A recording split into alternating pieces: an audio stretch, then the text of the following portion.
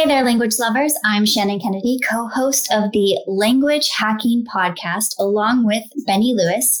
And in this episode, we are chatting with Elfyn Waters, a native Italian speaker and teacher, creator of All About Italian, and host of Cook and Chat. In this episode, we cover using Instagram as a language learning tool, the power of compounding in language learning, slow learning, creativity in language learning, what language retreats are and how to pick the right ones, plus learning specific Italian dialects. If you enjoy this episode of the podcast, which we hope you do, we would appreciate your reviews. You can let us know what you think by visiting languagehacking.com/review. All of the links and resources in this episode are listed for you in the show notes. So let's get on to our conversation with Elfyn. The links and resources mentioned in this episode can be found at languagehacking.com/55. Welcome to the Language Hacking Podcast from Fluent in 3 Months. Hello, welcome to the Language Hacking Podcast. I'm Shannon here with Benny Lewis, and today we are talking to Elfyn Waters, an Italian teacher and native speaker, about her experience both learning and teaching languages. So let's go ahead and get started. Elfyn, in your own words, what is your story about how you got into language learning? I've always had language learning in my life. My parents met while they were attending a course of French. So he was American and she was Italian, but they met in France. So, language learning sort of got everything started for me. And so I grew up in a family that prioritized language learning, even, way back when you couldn't do much except, open a book or be lucky if you had a native speaker within reach. But I was lucky enough. I feel I was lucky to grow in a family that thought, it was a big deal to learn languages. So that's my story. And so one of the first things that they set about to do was getting me to learn a few other languages as well. And so that's how I learned French. First at school and then traveling. I discovered the magic of discovering other sides of your personality, seeing that you can be another person through another language, and that's just opened the world for me. I learned a bit of German. I'm a very proud A1 German speaker. That is, for the last 25 years, I'm an A1. I had it was not a pleasant experience learning German. And I've tried to go back to it. And it just doesn't, when you're traumatized at school, not traumatized because it wasn't that big a deal, but you're not inspired and you just feel like every time you start to go back, you're back in the classroom. So it's just me and German aren't meant to be. And I'm a language dabbler. I've dabbled with Russian and Romanian when my parents were working in Romania, and a couple of languages. Then in 2013, at the end of 2013, I sort of let's say at the beginning of 2010, I sort of started giving up on languages, not in any intentional way, It was just that I gradually was preoccupied with other things. Oh, I'm growing up. I have to pay the bills, get the job done, do this. Oh, I don't have time but that's because I'm busy. And I thought it was a good thing. Oh, yeah, I'm busy. I'm an important person. And I started realizing, because this doesn't happen overnight. It's such a gradual, imperceptible thing. You say, I'm not doing this, but because I don't want to. And all of a sudden you wake up one day and you realize that, well, at least that was my experience. I don't know how many people that happens to, that I'd stopped doing things I really enjoyed. And I remember a student asking me, "Hey, Elfyn, so what are your hobbies?" And I don't have any. I realized I had let go of all of my hobbies. And for what? Because I thought, it's time to grow up. I don't know what I was thinking. Then fast forward, I had, the end of 2013, I had some health issues, underwent surgery, and I had to recuperate for the longest time. And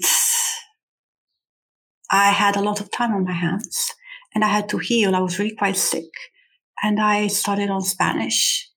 And it was wonderful. And that's when I started really remembering it. It was like, how could I stop this? How could I stop learning a language? How could I stop doing something that is so me, that I enjoy doing that, And the benefit of learning Spanish when I was so sick was that it took me out of my day-to-day discomfort. And when you're learning a language, you are thinking about the future. Even if your present is not so great, you are thinking forward. You're connecting with other people who share your passion and are talking about these things that you enjoy doing. And the Spanish speakers I met were incredibly supportive, and they just opened up a world. And I just decided, because I was not well, I couldn't, I had a lot of time, but I couldn't spend a lot of time, learning, because I had to recuperate and go easy, take it easy. And so I just learned the art of spending a little time with my languages at a time. And it was, when you have a bad time, but it's also a good time because you get all these perceptions, epiphanies. You just realize, wow, I nearly missed it. I would have gone on with my life if this hadn't happened, and I would have missed out on all these things that I truly enjoy, that really make my heart sing. And yes, so that's it. And that's my story. And how did that then evolve into All About Italian and your passion for helping people learn about the Italian language and Italian culture? Well, I started teaching Italian by accident. Again, because I was sick, I needed to pay my bills. I lost my job, everything. So I started working online because, I could work from home. And by accident, I got some lesson requests for Italian. I didn't even know there was a market for Italian. And I started, at the time, I was really fed up with Italy, among other things. I wanted to leave the country because I found it really tiresome. I wanted to leave. And thanks to my students, conversation with my students, I started appreciating Italy, even appreciating the language as well. I started seeing the good aspects of the country. Yes, there's still the negatives, but I started appreciating the advantages, the privilege that I have of living in a place like this. I started seeing things through their eyes. All About Italian was born in 2016, I think. Yes, I heard Lindsay Williams talking about how wonderful Instagram was. I liked the idea of a welcoming place because she said it wasn't, there weren't many trolls there. People weren't aggressive. At the time, people weren't as aggressive as they are now. So I don't know what I was worried about, but that's what inspired me at the beginning. And I'm so glad I did, because after my first little post, within hours, I'd connected with other language learners, and it opened the world for me. And that's how I sort of started understanding, having conversations with other learners and seeing what they wanted, what their dreams were in Italy, and with Italian, what their dreams were. I get a bit romantic talking about this, because when people come to you saying they want to learn Italian, they don't exclusively want to learn a language because, I don't know, the job or whatever, career possibilities. They have this dream. It's like Italy has triggered something in them, has lit a fire in them, maybe has put them in, maybe they're going through a loss, or maybe they've come to Italy and they feel they belong. They feel this connection. They feel like there's this bit of themselves that belongs to Italy. And so that's how my Instagram started taking shape around this way of, it's about them, but it's also about me, because obviously I've embraced so many things due to my experience. I mean, I could not, with what I've been through, I don't think I could have a very aggressive approach to language learning or grammar-centered approach to language learning, because that's not what my clients are all about. You had just mentioned Instagram and how it was a crucial tool for you in developing your language teaching. But at the very first Women in Language conference, you actually gave a talk about how to use Instagram as a language learning tool. So could you share a bit how you use Instagram to learn languages? It's still, after all this time, it's still a wonderful tool, because, so this is one of my pet peeves, that I want to get in touch with the culture, with the authentic culture, with what people are really doing. Even if I don't understand everything that's written or is being said, I just want to feel that I'm in touch in a way. And thanks to hashtags, thanks to, just doing some research online. Now everybody's on Instagram, but before it didn't used to be that way. And before it was a bit harder to find authentic profiles, I would look for people that were actually, from the country of the language I was learning, and try to integrate my own interests with Instagram and the language I'm learning. And I used stories massively, more than the posts. Maybe posts would be like literature for me, because I cannot, some languages I cannot read a book, but I can handle an Instagram post, because even when it's really long, there's a limit, and it's less intimidating. Especially, I think that's the main reason. I guess we're less intimidated, And then I just enjoyed using stories to just feel I was in another country, to just hear, even just a snippet makes you feel like you're in touch. And I think that nurturing that sense of connection, feeling that you're there with the language, with people that are speaking the language, it's really important right from the beginning. It doesn't matter if you're not understanding things. You're just exposing yourself and getting a feel, getting a vibe. I think it's really important, because what I see is not my case, because I know how to move around online and get in touch with a culture, a language. But from what I see, most language learners feel like they're locked out inside this language learning world where they get graded, well, not graded, but, artificial, contrived language, contrived content. And that is something that language learners find really frustrating. It doesn't matter that this level is a bit too high for them, you understand? They don't really, they want to feel that they're actually in touch with the country. And I can understand that completely. Lately, though, I've also been using TikTok a lot. TikTok is really good. And I think that also for language practice, because, for example, Instagram is great in stories. If you're a language learner, you go and you talk about something. Maybe you don't have time to open your books that day.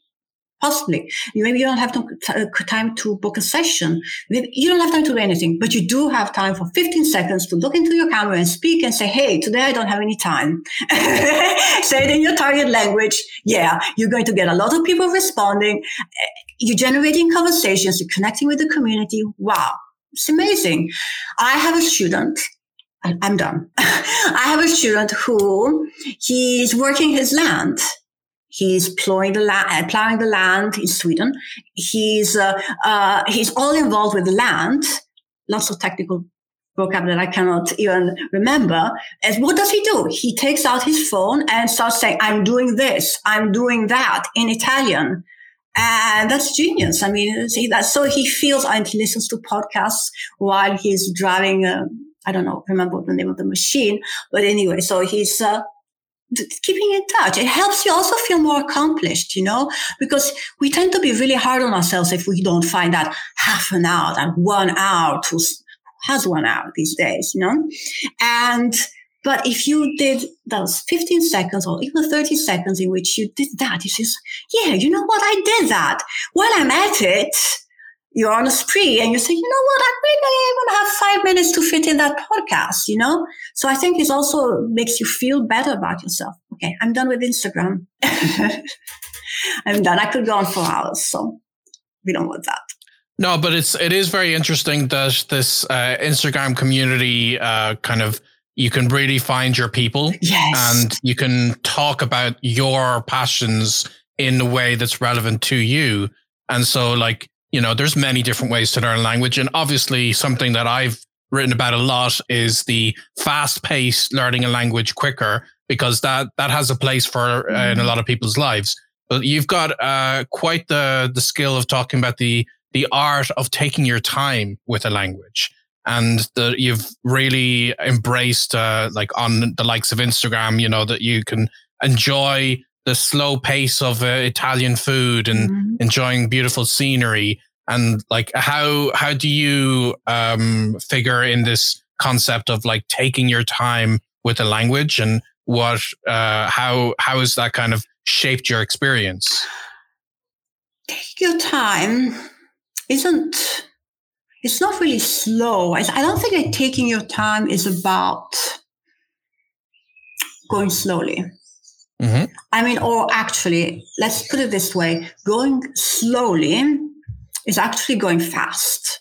Because when you think, okay, I don't have a lot of time, but I do want to do some language learning, but I don't want to rush. I don't want to kill myself doing this. I cannot. I have children. I have a sick parent or whatever reason. But I do want to do little something every day. So I think that when you start with 5 minutes and you make those 5 minutes enjoy, I say 5 minutes because for some adults, 5 minutes is like a luxury they cannot think of. They cannot even imagine. 5 minutes for yourself. Wow. Where do you get that? So you think, okay, 5 minutes and I'll do what I really want. And you can make an Instagram story in 5 minutes. You can watch an Instagram story in 5 minutes. You can read an Instagram post in 5 minutes. You can even watch a bit of a TV series in 5 minutes. I always say 5 minutes because then, of course, it's never 5 minutes. The battle is to find the 5 minutes. And then it always sort of spreads out. And that's when the magic happens. But the thing is doing something that you truly enjoy. And when you truly enjoy something, I say I want people to fall in lust with language learning. Because when you're in lust, you find the time to do stuff. And you show up, you think of ways, okay, how can I do this little something? But not in the sense that you're going to cram every minute of the day with language learning, because that's not respectful of your brain needs space, your brain needs to breathe, you need to take in information. Just being strategic, saying, okay.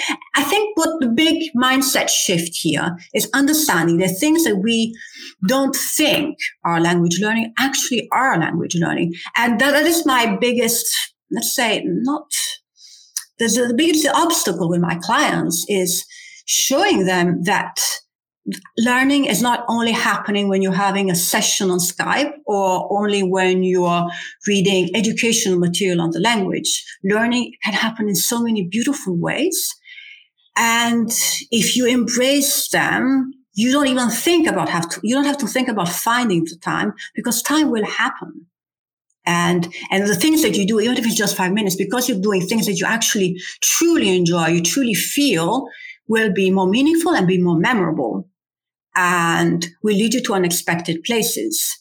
And yes, so that's how. So I think that, and the thing about, let's say, slow learning, but I don't think it's slow at all, because I think that the biggest benefit of slow learning, aside from the fact that it helps you appreciate your time better. I think the thing about slow learning is it is more respectful. It helps with motivation. It helps long term. I see slow learning. I don't want to call it slow learning, but this is really what it comes now. But the thing is that I think of it as a long-term investment. I mean, like you, Bennett, your main thing is do this quick. Start speaking as soon as possible, because otherwise you'll procrastinate for the rest of your life, which is absolutely true. I'm taking it from a different point of view. I'm taking it from, start with small bites of time, doing things that you enjoy. Understand that too is language learning. And then when you reach that phase, that intermediate plateau, you don't care, because you'll be so engrossed in doing what you actually enjoy, going down language learning rabbit holes, that you don't get time to be worrying about fluency. How many words have I learned? Oh, am I good? Am I B1? Am I B2? I don't care. I'm enjoying myself. I'm connecting with other people. I'm having fun. And so it's much harder to lose motivation and to lose your steam, because it's things that you can build habits about, and habits don't disappear overnight. Based on what you've said, two of the things that I've taken away as being really important to both your teaching and learning are consistency and slow learning. And when your students apply these two tactics, what sort of changes do you see in their ability to speak Italian? Well, first of all, they're taking responsibility for their learning. And I know this may sound, I don't know how this sounds actually. When you are taking responsibility, when you are an active participant in your learning, when you're not relying entirely on a tutor or a book or a course or a school, when you start noticing that you can have ideas on your own language learning, that you can have an opinion, that you're taking decisions, and you see that you're actually getting results, there's a big transformation happens, and you feel empowered. And you really enjoy it. And it's like, okay, you know what? I'm going to test this and see if that works. And I have clients that are just, lost in their wonderful rabbit holes of books and songs, and they're doing great. They've learned. I've given them tools, because I don't even think of myself as a teacher. I think of myself as a partner in crime. I aid them. I facilitate. I'm a cheerleader. I am a cheerleader. But, and because I want them to be able to teach themselves at some point. And, teach in the sense of stand on their own, be able to be active, find solutions for their own problems. And it's not easy to get students to move from that sort of passive role to that, but when it happens, it's beautiful, and you really see a difference in mindset. People go from being worried, am I doing well? Am I improving? To, oh yes, I'm okay, because they're engrossed in what they're doing, and it's wonderful to behold. So I want to go back to what you were saying before, that you were going through a difficult period in your life. You were dealing with health issues, and language learning was kind of, like you said, you were able to put a positive spin on that. And it was kind of reminding you of what's important in your life, and that maybe you should give time into your hobbies. But at the same time, it was obviously going to be very difficult to find the motivation to put into a project like language learning, even if you're passionate about it, because going through difficult times has that way of sapping your motivation. So how did you push through days when maybe you didn't feel the energy to put into language learning projects? How did you manage to push through that? I don't know if I thought about it as motivation, because when you are in a certain amount of pain, for me, it was like, what's the right word? It took me away. It took me away from the unpleasantness of the here and now. So I didn't really need motivation. I just wanted to mentally get away. And there's nothing like, mindless exercise in a grammar book to just be projected to another reality, or watching a video or a commercial in Spanish, or, going through Japanese hiragana and flashcards like that, and just, not thinking about anything, or even watching, just planning a trip to these places or which language you're studying, And for me, it was that way. I understand it's not that way for everybody. And then there's also something nice about getting in touch with other people, language exchange or what, and just sort of faking that you're feeling better. And that adrenaline sort of pushes you forward. And it was nice. I mean, I have nice memories of that because even though I read my journals and I see that I was clearly suffering, I also see there was a period of incredible growth. There was the joy of finding out things that I had sort of lost along the way. And I think this happens to many of us sooner or later at some point, that we have this wake up call in which we realize that there's some aspects of our life that we've neglected and we have to show up for, and that we have to re-elaborate and think over. And I'm glad it happened when it did, because we're always in time to do something and make changes. What do you personally enjoy most about the language learning process? I like listening to it and thinking about ways to imitate the sounds. And I've had this experience with Albanian, just, getting lost in the sound. And it happens also with languages that are not supposed to really sound good. But I find it really thrilling, just hearing the sounds, thinking how I can reproduce them and going along with them. That's something I really enjoy. And also exploring the culture through the music as well, and just getting lost in that. And it's something that really, it's something that sounds silly, also silly. But sometimes when it's a language I just get, sort of excited. It's like, really almost goosebumps, sounds that are so beautiful. It's like, I want to make those sounds too. I think creativity has played a big role in your language learning story because, like you said, you're naturally gravitated towards Instagram and now recently TikTok, the idea of creating content. And I think for people, creativity can come in many forms. So how can people integrate that kind of creativity into their language learning story? Well, the word creativity is so scary for the majority of people because they think about Van Gogh, they think about, perfection, when it's not about that. Creativity is about allowing yourself to play around, to fool around, and understanding that playing around, toying with things, that too is part of the learning process. Just doing things a bit differently, exploring,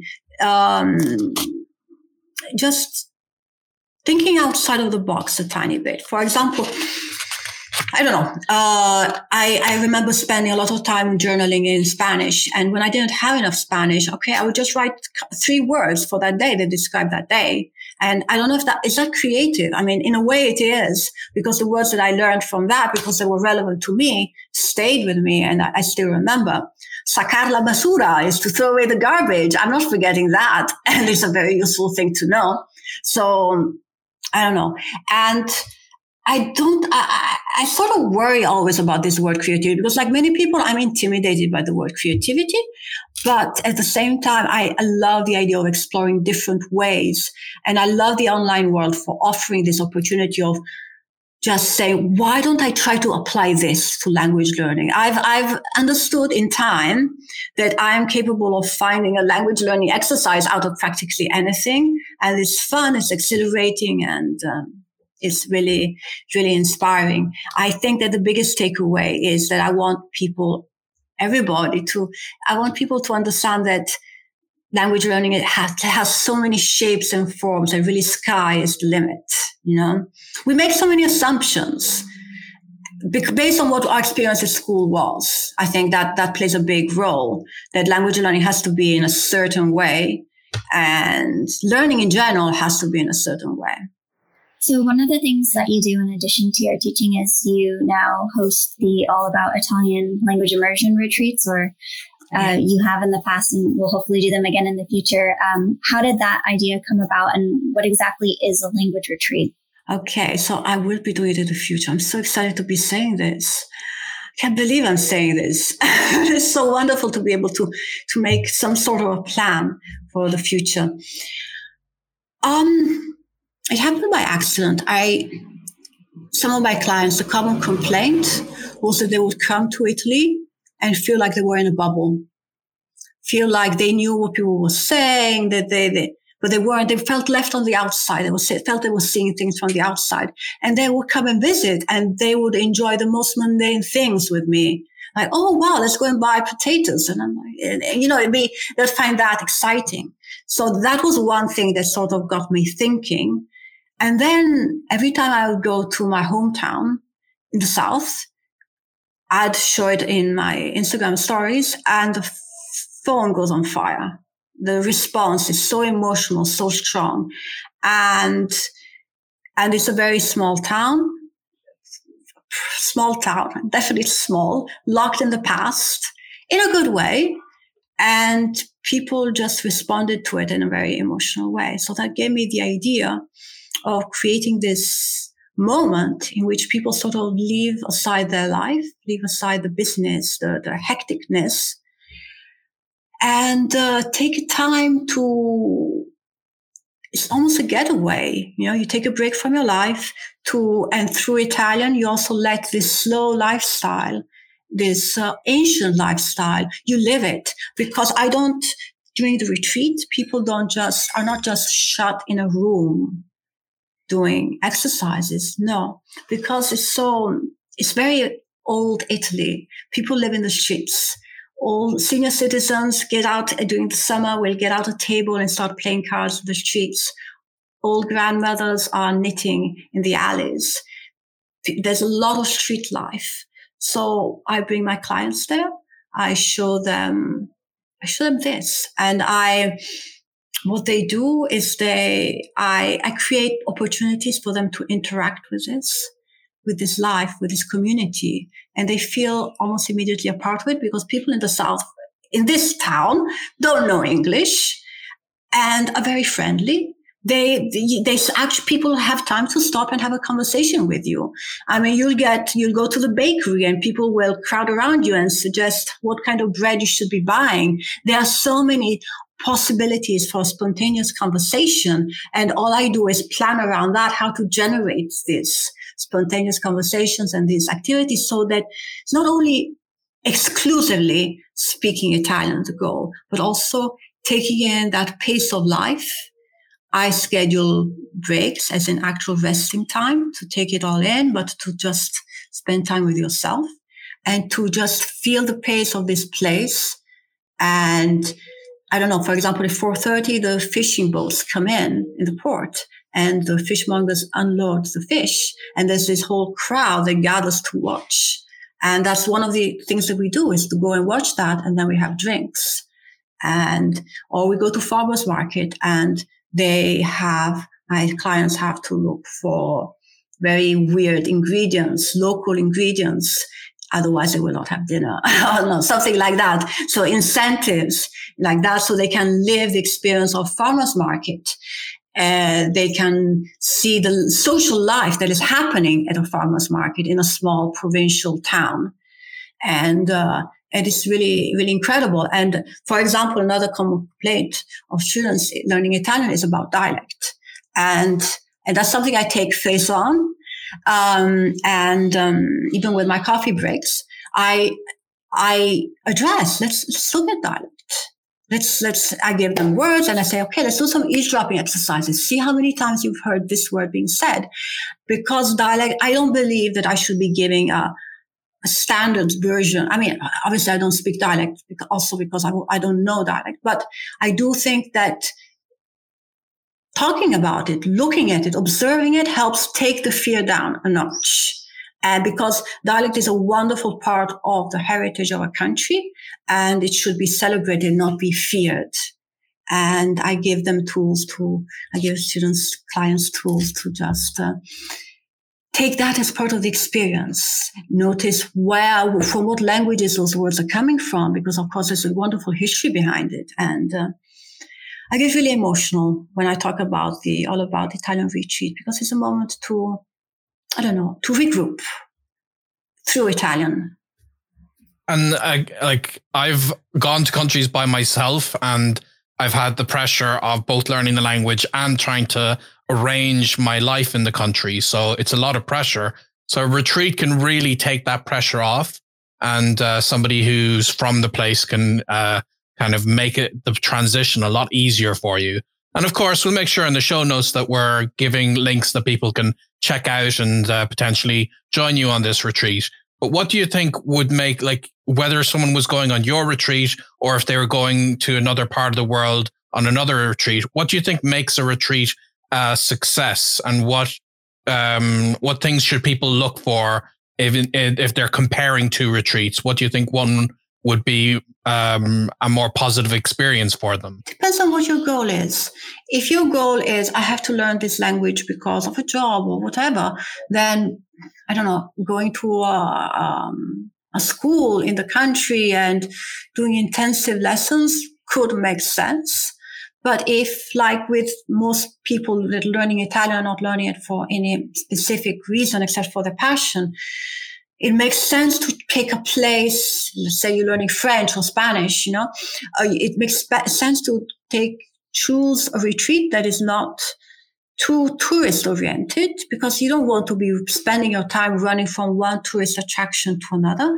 You want to get a sense of the country, a sense of the culture, because that sense of culture then helps you learn the language even more. You cannot learn the language without the culture. You cannot learn the language without, and by culture, I don't mean, on Sundays we do this. No, getting a sense of the pace, of the rhythm of the country. So I think you'd have to pay a lot of attention to maybe avoiding tourist attractions specifically.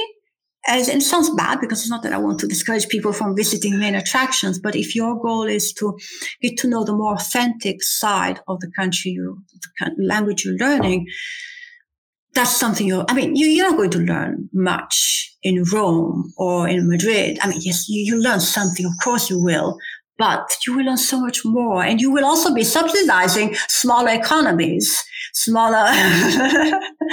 So I don't know. I think that not going, people that want to learn English and go to London in a school in London, they're not going to learn English in a school in London. That's not going to happen. That's not happening. So look at that. Look at what values does the tutor have? What is their teaching style? And see if they mesh with you, because it's about you at the end of the day. That's what is really getting a bit lost in language learning in general. We're losing sight of ourselves. We have to adapt some things to ourselves and not look for one size fits all. Because when we do that, we might be getting a better price. We're not getting a good service. We're getting something that eventually will make us feel bad about ourselves, because we're not one size. We're not all the same size. We all have different learning paces, and we have to choose things that reflect and honor these differences. Differences are good. That's how we actually learn, when we honor those differences and we are able to push ourselves a bit forward and improve. I hope I answered. Yes, I answered. So in addition to the language retreats, you also host Con Parole Nostre Italian Conversations with Sylvia and Barbara. It's an Italian podcast. So can you tell us a little bit about what this podcast is? Yes, it's it was born from conversations. It was a mastermind with my two fellow teachers. Started out as a mastermind because teaching online can be a bit lonely and complicated. And so we speak on WhatsApp and Telegram. And then we started speaking about other stuff, all sorts of stuff, diets, pets, boyfriends. And that's how it sort of gave us an idea of why don't we share some of these conversations with our children. Our conversations are not scripted, which makes it hard. We have an outline of what we're going to say, but when we actually record, we never know what's going to happen. And it leads us in beautiful places. I go to recording of Con Parole Nostre, and I always learn something more about my friends, Barbara and Silvia. But I learn something about myself. I have unexpected memories. I learn something more about Italian culture. We're from different areas of Italy, so that we bring that as well. Silvia's from Tuscany. I'm from Lazio, and Barbara is from Marche. So we bring different intonations as well, different accents. And it's about being authentic. It's like, when you're traveling and even when you're not traveling, when you hear somebody speaking, some other people speaking another language, you sort of eavesdrop to hear what they're saying. That is what we're trying to give with Con Parole Nostre. giving people an opportunity to eavesdrop on authentic conversation and get ready to make actual Italian friends and get a sense from the inside. It's a bit challenging, but it's totally worth it because, again, we're talking about the tourist bubble, people feeling left out, which is normal, it happens. This way is a way of seeing how, because we get distracted, we forget we're talking with each other, you understand, when we're recording.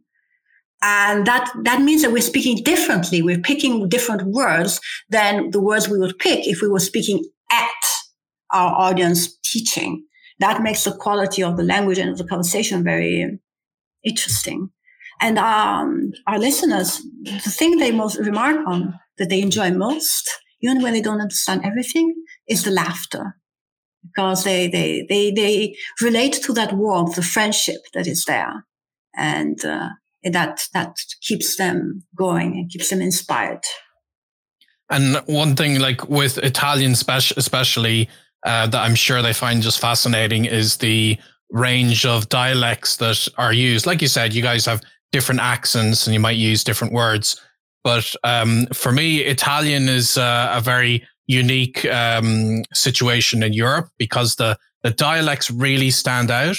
And I'm curious what advice you would give to somebody who truly wants to learn a particular dialect. Because, like, for instance, when I was in Italy, I was also living in Lazio, and the family, I had dinner with a friend of mine, and his family were speaking in Romano dialect. Oh, and, so beautiful. It was beautiful, but he had to actually translate from Romano to Italian, which was very funny to have like a translation without even going to like a foreign language, as it were. But like if I wanted to truly learn the Romano dialect or any other specific dialect of Italian beyond the obviously the dialect from Florence is the one that tends to be used in all of the academic books for learning Italian. But how can someone really dive into a particular dialect? It depends on the dialect, actually. Such a great question, because there are people who decide, okay, my parents were from this area. That's what they spoke. That is what I want to learn to honor them. If it's a main dialect, like Roman, I mean, you'll find plenty of material. And Sicilian as well, there's not plenty of material, but Sicilians the dialect is spoken by such a wide range. It's not a dialect, by the way, Sicilian, so I just want to but people consider it, not Italian. So if it's a smaller dialect, things can get harder. But smaller towns do try to honor the dialects and print material, and you can look in libraries and get in touch with teachers that can help you out. My suggestion, for example, I have these courses, Coffee Break with Montalbano, based on the TV series Montalbano, that is also in Sicilian. And what I do is I take the parts that are in dialect, and I put the translation, so to speak, in Italian. And I get, even with the dialect, I don't understand Sicilian, you understand? So I'm just saying, look, I'm not an authority on Sicilian, but here, you and I can figure this out together. Look at the similarities with Italian, look at the differences, reflect on them. And then I like to just help them compare visually, look at them carefully, the two different versions side by side. I create these tables in which Sicilian on one side, Italian on one side, and then under English, and just try to get them to reflect and to take that in.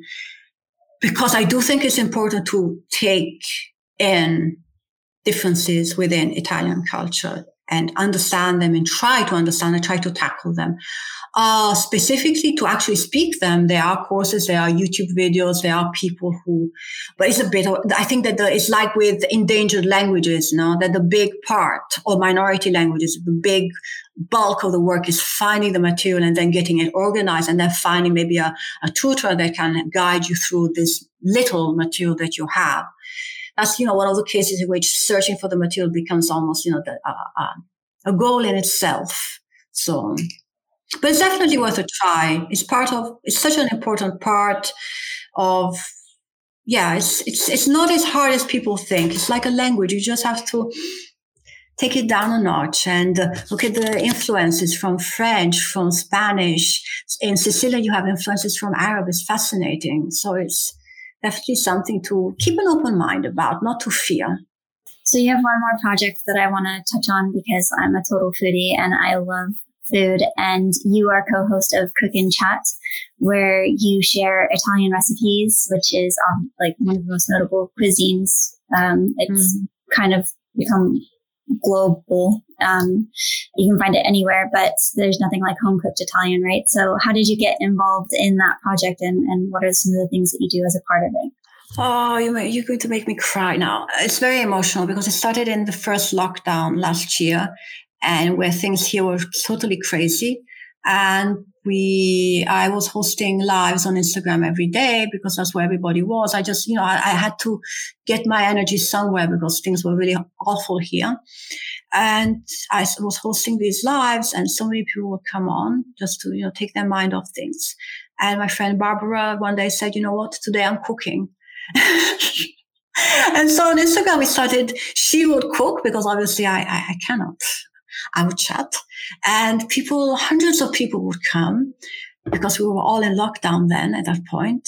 And it was wonderful because, I know you're a foodie. I knew you would be talking about this. The thing about Italian food is that it's not hard to make, but it's hard to it's the simplicity, the crucial part, understanding that it has to be kept simple, that you have to look for the good, authentic ingredients. You have to keep it simple. You have to respect that simplicity. Anyway, we would cook on Instagram, but there was a limit to what we were able to do, was, showing what we had, the dishes, the connection. So we went on Zoom, and we have we're interrupted now for the summer, but we have these monthly sessions, and it's wonderful because obviously people have to bring their own Italian drinks. It can be Italian beer, wine, whatever, but it has to be some drink. And people either cook along with us, which is fantastic because think about the language implications there. You're hearing everything in Italian, food, slicing, you are matching language with actions. So wow. And then flavor, because of course what you're eating will bring to you all the endless possibilities. I'll just stop talking. I don't want to get lost there.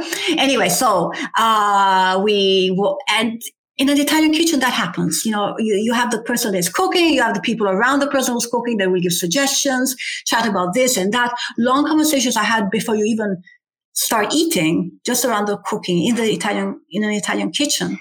And that's what we ended up making on Zoom in a way with limitations. And if the dish was connected with some video or some movie, I could find some movie or something connected. For example, we did calzone fritto, and I found a wonderful video of Sofia Loren making a calzone fritto. And we watched that as well. Or if there's a song connected.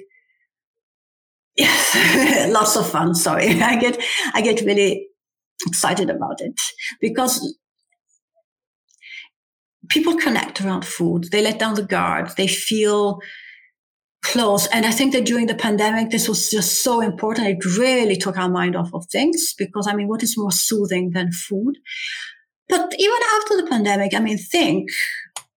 it's another way that when we're talking about getting into a culture, accessing a culture, and food is definitely a way to access a culture, a nation, and a language.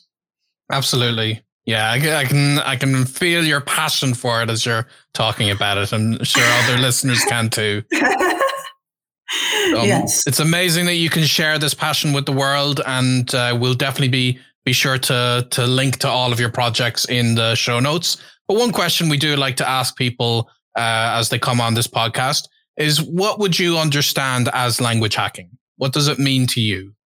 Language hacking is when you're not, the biggest hack of all is when you're not thinking about language learning. And not as in not thinking, not focusing on the outcome, but you're focusing on the process. You get so lost in the process, you forget all about the outcome. Well, not completely. about the outcome, but it's not as dominant. And that is a hack. It's an incredible hack because it takes away all the stress around the process, and that stress usually is our downfall. And it's just so easier to incorporate into your life. And please don't get me started. I'll go on talking for hours, please. Let's just. I love talking about this stuff. Of course. And we loved hearing from you. This was very, very interesting. I think people are going to really enjoy this episode. And we'll make sure that people can find you online and to share your passion with language learning. It's absolutely contagious. So people should go hear all the things you have and check out your Instagram and your TikTok and everything. All right. Well, thank you, everybody, for joining us for the episode. And until the next time, we'll wish everyone a very happy language learning. Happy language learning. Happy language learning. Bye.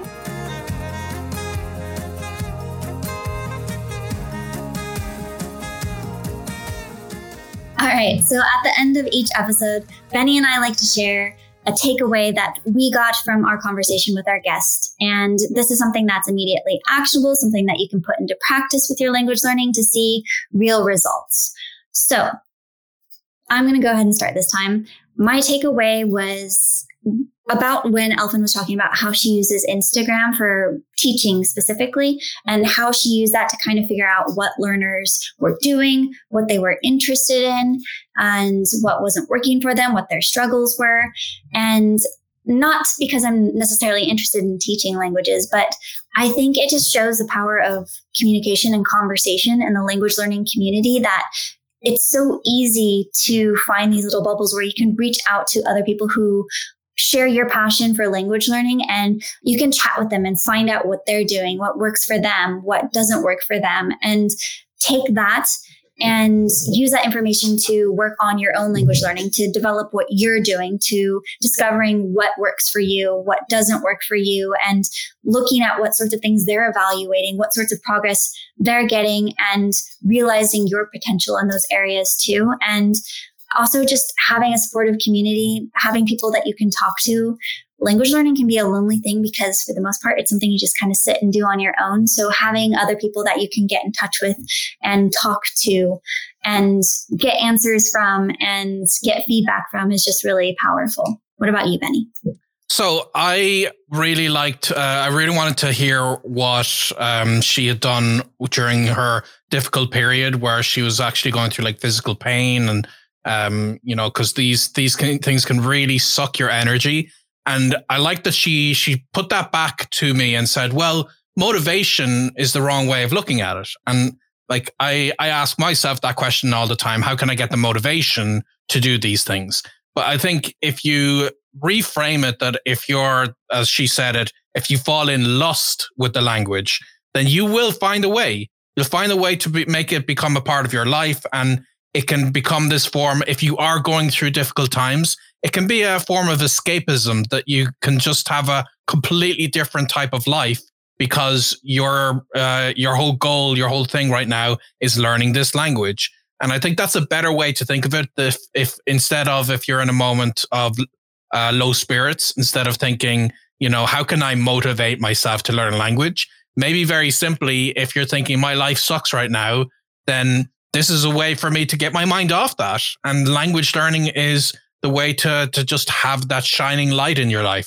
And I really love her passion for language learning came through in the whole interview. But that really spoke to me that if you frame it, if you're constantly looking for motivation, then it's a lot harder to find. But if you just see the language for what it is as a truly amazing source of passion in your life, and you fall in lust with the language, then that can really change your perspective and help you get momentum with it. So that was my takeaway. Definitely. It's been that for me for sure. So it's nice to hear that other people use it in the same way. Mm-hmm. All right. So if you are listening to this podcast and enjoying this episode or the podcast in general, we'd love to hear from you. You can let us know what you think at languagehacking.com/review. And again, all of the links and resources mentioned in this episode are available to you in the show notes. So we look forward to the next chat. And until then, happy language learning. Happy language learning. We hope you enjoyed this episode of the Language Hacking Podcast. Subscribe on Apple Podcasts, Stitcher, Spotify, YouTube, or wherever you get your podcasts. If you found this episode valuable and want to help us out, please leave a review at languagehacking.com/review. The Language Hacking Podcast is presented by Benny Lewis and Shannon Kennedy and produced by David Sobel, with special thanks to the Fluent in 3 Months team. The theme music was written and performed by Shannon Kennedy. Find the show notes at languagehacking.com/podcast. Thanks for listening and happy language learning.